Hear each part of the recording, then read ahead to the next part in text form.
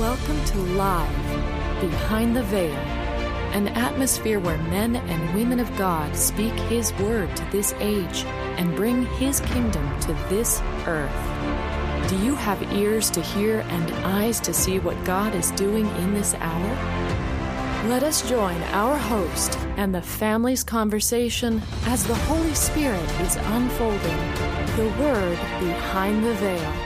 Today, God is gathering His people together.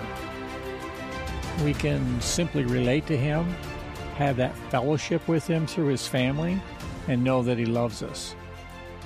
There are no high or low positions in His family. We just sit at His feet to learn from Him. This is how the family functions in this day of His kingdom. How do you relate to the Lord? I just talk to Him. Me too.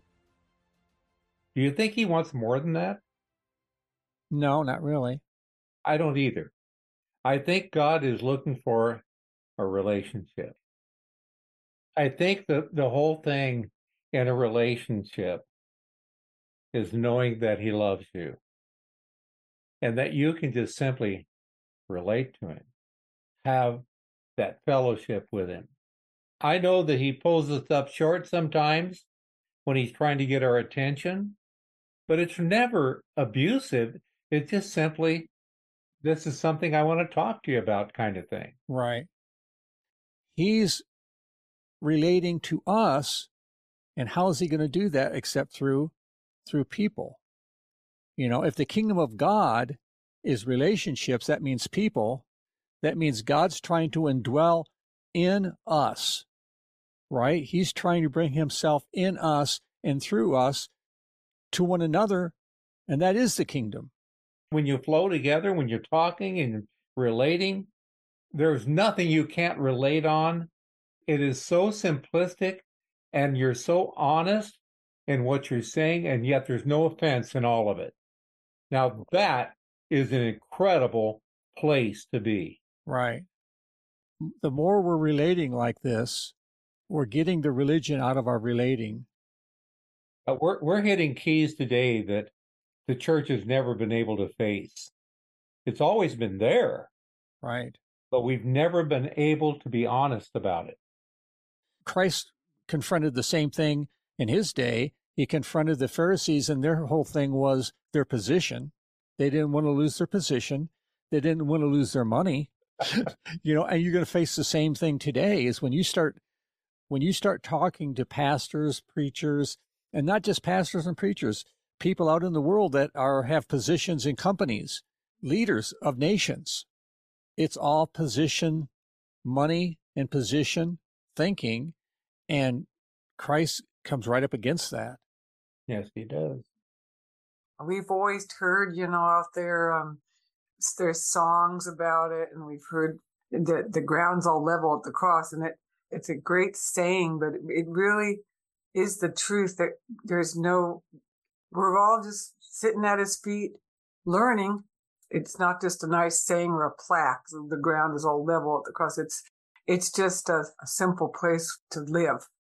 As far as religion goes, let's get all these sayings that are on the plaques, including I have some in my house, and but we get these things out of religion and off the plaque and into reality. Mm-hmm. The things of the heart are really, they're wonderful, but boy, oh boy, they can hurt. Yeah, God help us with this, because this is what we're touching on. It's volatile. It's intense. When you start really being honest by the Spirit. If you are honest by the Spirit, the purpose is to deliver, not to put anyone down. Right. If it's by the Spirit, it might cut deep because it separates spirit from soul.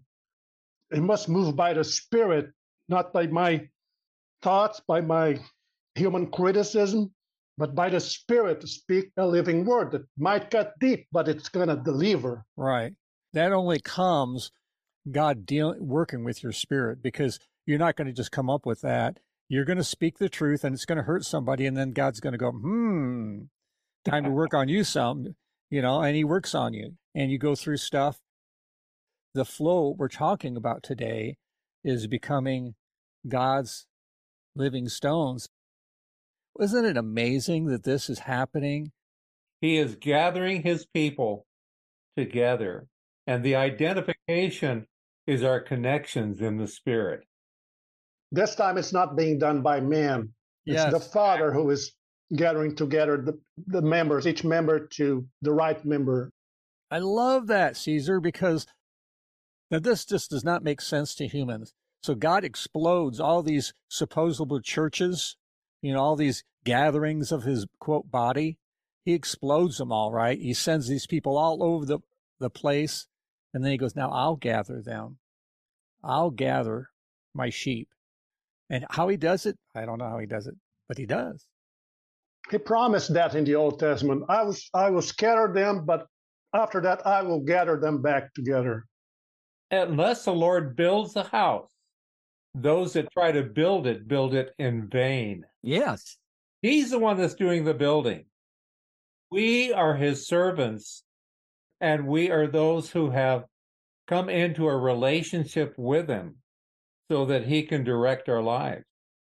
You are a chosen race. When he created us, we were a new species of people, a new race of people. We are patterned after Christ. He was the new thing. He was different than Adam.